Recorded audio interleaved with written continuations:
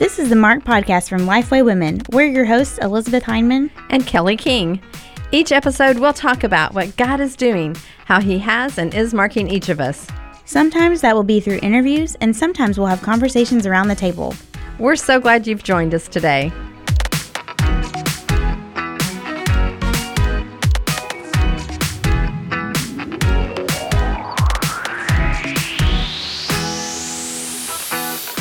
If you're wondering if God can truly move in the life of someone with all the odds stacked against her, look no further than Tori Hope Peterson.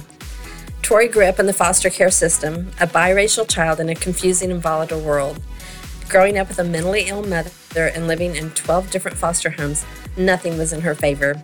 And yet, even with a minuscule chance of graduating college and a great risk of being homeless, jobless, and on drugs, Tori overcame every negative stereotype and assumption that attacked her identity. However, Tori will tell you she did not overcome, Christ did.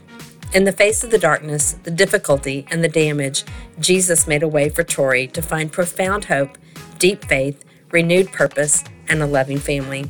If you want to learn more about the foster care system from a former foster youth perspective, this book is for you. If you want to better dwell in the reality of your own spiritual adoption by our Heavenly Father and better understand the orphan and the widow that He loves dearly, this book is for you.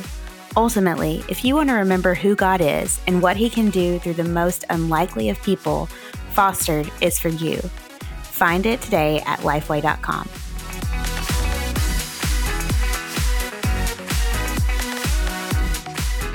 Hello and welcome to the Mark Podcast. My name is Elizabeth Heineman and I am here with my co-host Kelly King. Hey Kelly. Hey Elizabeth, we have a new friend on the podcast today. I know. This is like our first time meeting her as well as maybe some of our audience. And so that's really exciting. Today we have Tori Hope Peterson on the podcast. Hello, Tori. Hello. Thank you guys so much for having me. I'm so excited. Yes, we are so excited to get to know you. So tell us a little bit about yourself and your family and your ministry. Sure. So right now I live in Albert Lea, Minnesota with my husband, our 2 babies, and we also have an adopted older son. My ministry mostly revolves around underserved populations, specifically the foster care community, because I grew up in the foster care system. And so we serve those that the foster care system impacts or those that it could easily impact because of their situation. Yeah, it's such a huge ministry. And I mean, I know that I have been impacted by that kind of ministry because I have a nephew that they have fostered a child and now he's part of their forever family, and they just found out there was a biological sister, and so they just got her last week. So we are that family is just growing, and we're seeing God using that in some amazing ways. And I'm glad that you consider that your ministry. You know, I think some people think of it as a system, and it is really a ministry. And so I appreciate that. And your new book is called Fostered. So tell us a little bit about, you mentioned that you grew up in the foster care, you know, and that was your life. But tell us a little bit about your own story and then maybe your hopes for the book. Yeah, first off, I love what you said. I believe that all of life is ministry, right? But all of us kind of specialize in maybe a certain something. But if you're a Christian and you're meeting someone at the gas station who you've never met before, and, you know, you just having a conversation with them, that's ministry too. So my book is about me growing up in the foster care system, but also about me growing up with my biological mother. My biological mom is diagnosed with severe mental illness, and that had a great impact on me growing up. And then I went into the foster care system twice, one time as a toddler and then another time as an adolescent. And the book, its purpose, it's so funny. When I wrote it, I would totally say that I wrote it to youth who have experienced foster care, kids who had experienced traumatic, anything traumatic growing up, like abuse or neglect. But then as I've continued in my ministry and as I've put the book out there just for people for endorsements, it's been such a resource to foster parents, those who serve, those who are underserved, nonprofit organizations. And that's been such an encouragement because when I wrote it, it was really just for the kid it was the book that I needed when I was in foster care to understand who God says I am and that the suffering and the pain would not be in vain. That's amazing. Yeah. Yeah. So you kind of talked a little bit about maybe some of this or hinted at it, but what are some of the misconceptions that people have about foster care and the kids that find themselves in it? Probably that the youth in foster care are bad kids, especially teens. So 40% of teens who enter the foster care system for the very first time go to live in a residential facility that they do not meet the qualifications for. And that's because there are so few people and foster parents willing to take older children. Oftentimes people get into foster care because it's a way to adopt that is cost-free and actually that you are subsidized or paid for. And so people don't usually want to, sadly, they don't want to adopt older children. And I think there is a misconception that those youth are bad kids and really they've just had bad things happen to them. And I really believe that when a kid has a community and people wrapping around them, loving them, pursuing them, and not speaking over them like you're a bad kid, it can transform the child. And we can actually prove to society that these kids are not bad kids. But how do you show, the whole world that you're not a bad kid if no one is willing to walk alongside you and believe it with you? Yeah. Tori, I'm curious, what is the average time that maybe a child spends in a foster home? Do you happen to know that? I do not know the average time that kids spend in foster care. I'm sure that is an easy Googleable thing. I don't know if I just made a word, Googleable. It might also depend on the state, because I feel like that's something that changes the rules about foster care. I know my average stay was 5 to 6 months, and I lived in 12 different homes. So I think it depends, though, on every kid. Yeah. Wow. But I do think that is, that's not uncommon for children who are placed in foster homes. They can be moved around quite a bit, right? Yeah. Like I said, especially for older youth, a lot of people, a large part of the foster care community is also the infertility community. And so oftentimes people are headed into the foster care system because they'd like to adopt an infant. They'd like to do an infant adoption. And so older kids in foster care, I would definitely say I was treated, and they are treated as kind of like a second-rate kid. And I remember in one of my homes, they struggled with infertility, and it was so sad to see the mom go through that, truly. But she had me moved because she wanted younger children, and she didn't want to adopt. She decided with me being placed with her that they thought they would try to adopt an older kid because there aren't as many infants in the foster care system. The best way to go and to do infant adoption is through an adoption agency where birth mothers are making an adoption plan for their babies. So there are a lot of older youth in the system, but so for that reason they thought, okay, we'll give it a try. And then she decided, no, I really want to adopt an infant, and I was moved for that reason. And yeah, I feel like I have several friends that have been foster parents and are foster parents and have adopted. And I know that that's true. The infants, sometimes it's just a matter of the system of it all. The fact that if there is an infant in foster care, they're trying to reunite her with her biological family. And so sometimes that can take a long time. And so by the time they are eligible for adoption. They're no longer an infant anyway. And so I know that's definitely something, there's a big need there for older children, fostering and adoption. And that's something that we as a church should consider for sure. Tori, one of the things that I think about is when teenagers, especially in the foster care system, maybe they age out when they become 18, and maybe that's a place where they fall through the cracks. Talk a little bit about why is that so hard, and what happens to those kids, and some of the problems that exist there. Yeah. It's really different for every youth who has experienced the foster care system.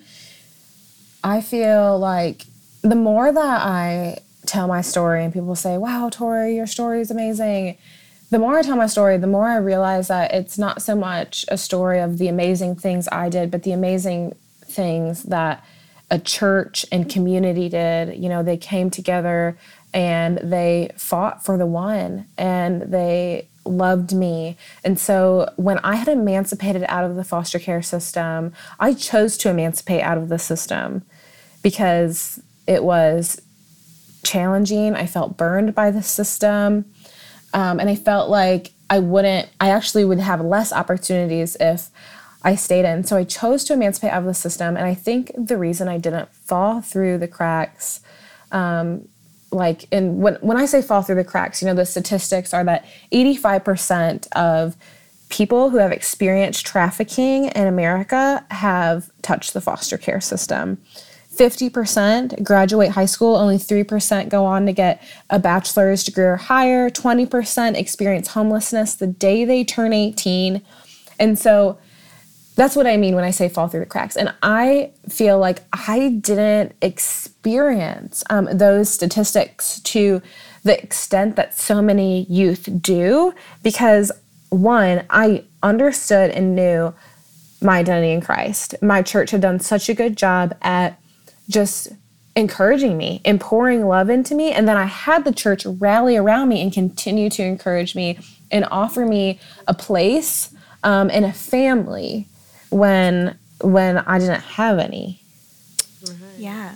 Let's talk about that a little bit more, actually, because one of our questions that we had are, what are some of the ways that churches and even especially individual women, because that's who our audience is. So how can an individual woman, a church, come around people who are either foster parents or foster kids and encourage them and kind of do exactly what you said your church did for you? What are some tangible, practical ways to do that? When I look at what my church did, they really just used, every individual, they used the gifts that God had given them and met me where I was. So I had three people who were really, really impactful in my life. The first one was my track coach. He wasn't a teacher during the day. He had no certification, but he was at practice day in and day out, and he encouraged me. He told me the vision that he saw for my life very clearly, and it was very, very encouraging to me. I never really heard anything like that before he spoke that over me, and then I felt like the church, I got into the church, and then they started speaking life into me. But my track coach was really the start of it, and he was one of the most consistent people in my life. And he didn't, do anything grandeur or superior, amazing. He just came to the track, spoke encouragement over me, and was my track coach. And he was consistent. He showed up every day, and he was my most consistent person for 3 years. And then the other most influential person was just a sweet woman named Tanya. She wasn't my youth leader. She was a chaperone in the youth area, youth church, I guess. And I remember one time, so she invited me and a bunch of other young women who had come from harder places in the community. And she would invite us to her house every week. And one time we were doing a craft, and I was like, this is a small group. Why aren't we reading the Bible? And she said, well, sometimes you don't just have to tell people about Jesus. Sometimes you have to show people Jesus. And she was really the epitome of what that looked like, just bringing me and my sister into our home before we went into the foster care system. So we went into the system one day before Christmas Eve, and she didn't want us to spend Christmas with a family who didn't know us, who didn't have gifts for us. And so she said, I'll take them just for Christmas. And she didn't, she always says, and I know it's true, that she wanted to take us permanently, but she was very scared. My mom had made a lot of threats, a lot of very scary threats that made it very reasonable why she didn't feel safe taking us in. And so, but she took us in for that Christmas. And I remember she got the church to get me all of these presents. And then I asked her if I could return them to Walmart to get, new colors and gift cards so I could buy different things. And it was the day after Christmas. And she said, yes, and I'm just now I understand that was so ungrateful. And of course I never should have asked such a thing, but I was young and immature and ridiculous. Yeah. And she sat in the Walmart return line with me, the day after Christmas. And I got to be an adult, and now Tanya's my best friend. She's my mom. I love her so much. She's my minister, my mentor. She's just everything to me. And I looked at her and I was like, why in the world did you let me do that? Why did you not say that I was an ungrateful little girl? And, why did you wait in that line with me? And she was just like, that's not what would have communicated love to you in that moment. Mm-hmm. And she was exactly right. But you know what? It communicated love to me now. It is one of the things that I think about so often before I go into preacher mode on the people that I minister to, or before I, tell them what they should do. I think, is this going to communicate love to them in this moment? And so it was just really all these people who rallied around me. And I could seriously tell you stories of we could spend days. I could tell you stories of people in my church who just in little ways loved me. And because it was a bunch of people in a bunch of little ways, it was really this really big thing that brought me to Jesus and changed my life. Yeah. I was thinking, I just love the coach story too. Of just, them doing what they do, but I'm sure that they didn't even realize the impact maybe that he was making. But I just think teachers and coaches, they can be such heroes to, all kinds of kids. And just the consistency. I think that's a good word for all of us who are serving in churches or in roles like teacher or coach. Just the consistency and how that speaks to a lot of kids who you may be the only consistent person in their life or one of very few. And so that's that kind of adds a weight a little bit to it. And I think that's something that we can be aware of and that can be encouraging and challenging at the same time. Mm-hmm. Yeah. And I feel like I shouldn't minimize either. I do feel like I have this gift from God almost to see. I don't necessarily perceive things in this negative, critical light. I look at the things, I could have looked at my church and in some ways said that they failed me, said that they weren't enough. But I do think that when we are actually, listening to scripture, reading scripture, listening to sermons, and understanding what God says about who he is and who we are, we see him. We see him in the work of his people. And so I felt from the time that I was saved at 17, God had given me the eyes to see what his people were doing for me to draw me even closer to him.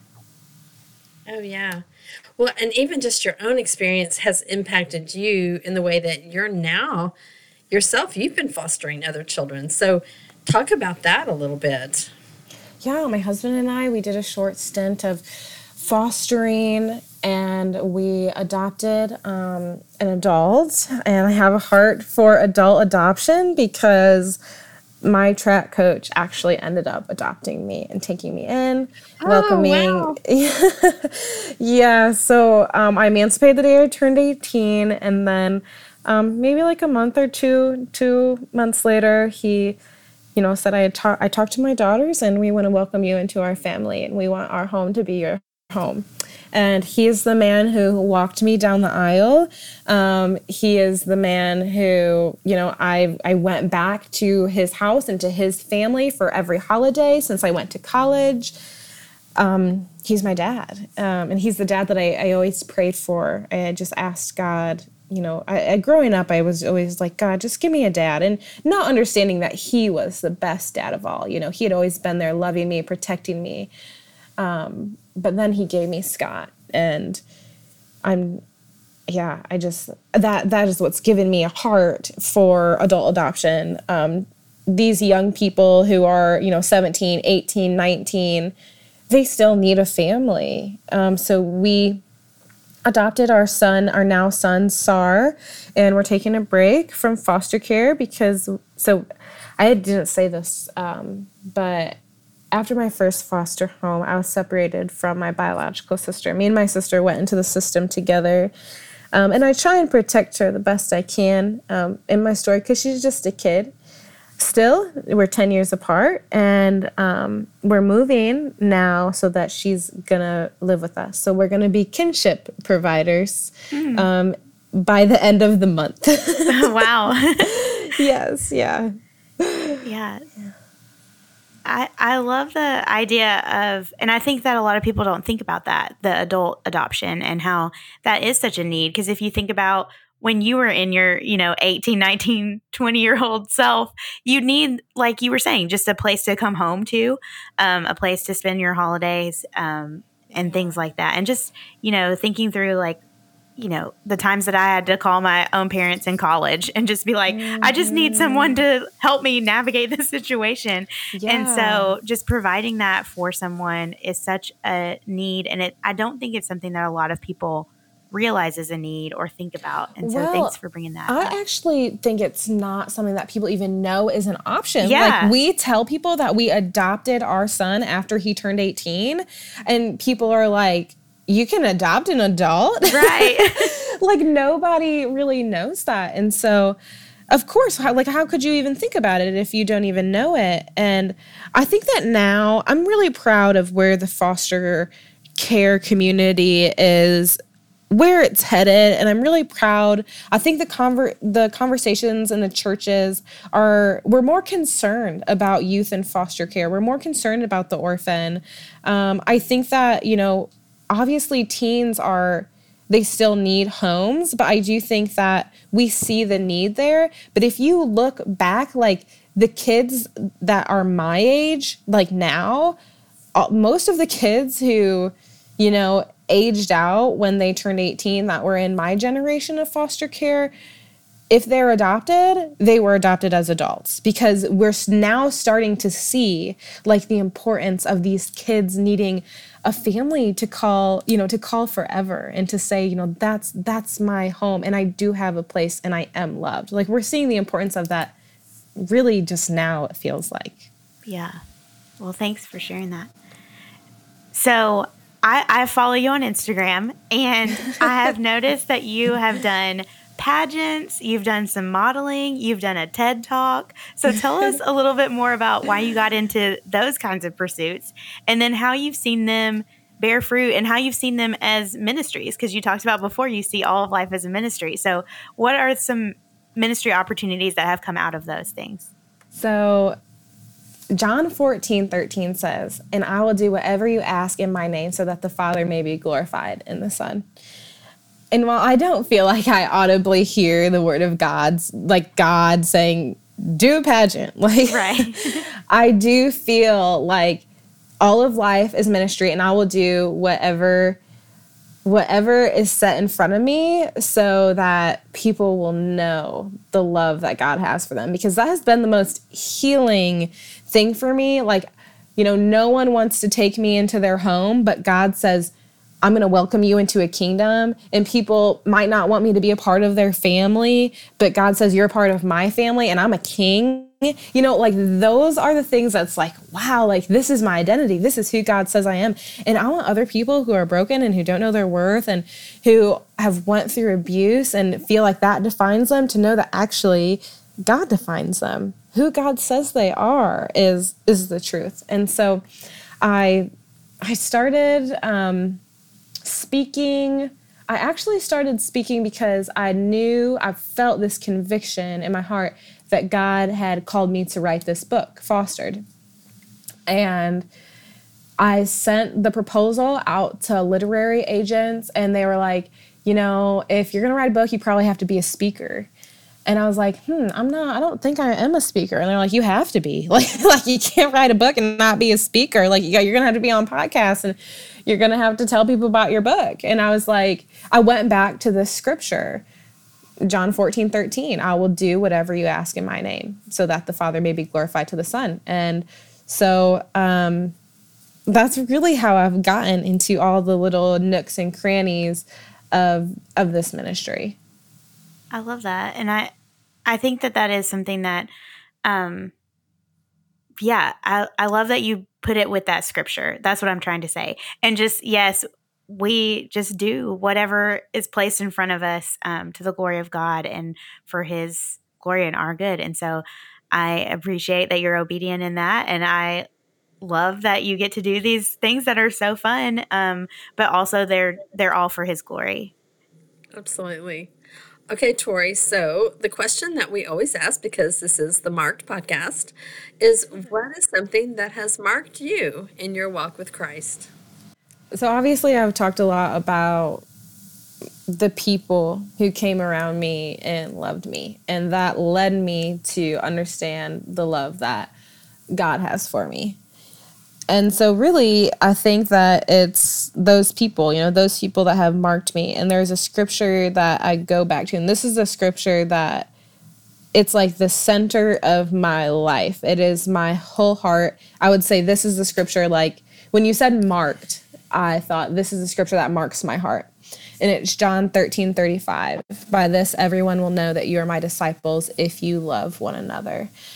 I knew that those people were God's people because their love was crazy and radical. It was so radical that people were like, what are you doing? That girl is trouble. Wash your hands of her. And they were like, no, we're going to love her because she is a child of God. And I do think that Christianity should be lived out in such a radical way that people ask us, like, why are you living like this? And then the only answer is that we get to point to the love of Jesus. And that is what draws, them to him. And so, that John 13:35, that is what marks my entire walk with the Lord and the way that I hope to live out my life as a disciple. Because I really believe that word disciple, like the definition of it really is a professional lover of people. That's good. That's awesome. Yeah, that's awesome. I feel like this episode is challenging for all of us in the best way to live out that verse. And especially with these different groups of people in mind. And so I know that's something that I hope that our listeners take away from this is encouragement, but also just the challenge of love people well. Be a professional lover of people. I like that definition of a disciple. Yeah. Well, thank you, Tori, for just being faithful to do the things that the Lord has asked you to be obedient in, and how you're modeling what you lived. And so that's really great. And we're excited about your new book, and just want to encourage our listeners to go find it. Whether you're personally, fostering someone, or someone that is in that, in that need, we can definitely all be partners in this together. And I think the Lord does call us to love others, and so that's the way we do that. So thank you, Tori, for all your obedience in this. Yeah, thank you guys so much for having me. I appreciate it. Absolutely. Well, listeners, we hope that you'll go find Tori's book, Fostered, and we appreciate you listening today, and we want to see you back here next week. Bye.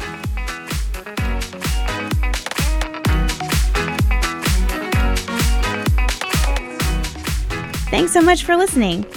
If you want to join in on the conversation, you can find us on Twitter and Instagram at Kelly D. King and at E.D. Heineman. Use the hashtag #MarkedPodcast to connect with us. You can also find Lifeway Women on all social media channels at Lifeway Women. All of today's show notes will be posted at lifewaywomen.com/podcast. If you love the show, leave an iTunes review. It's a great way for other people to hear about the podcast. We'll see you next time.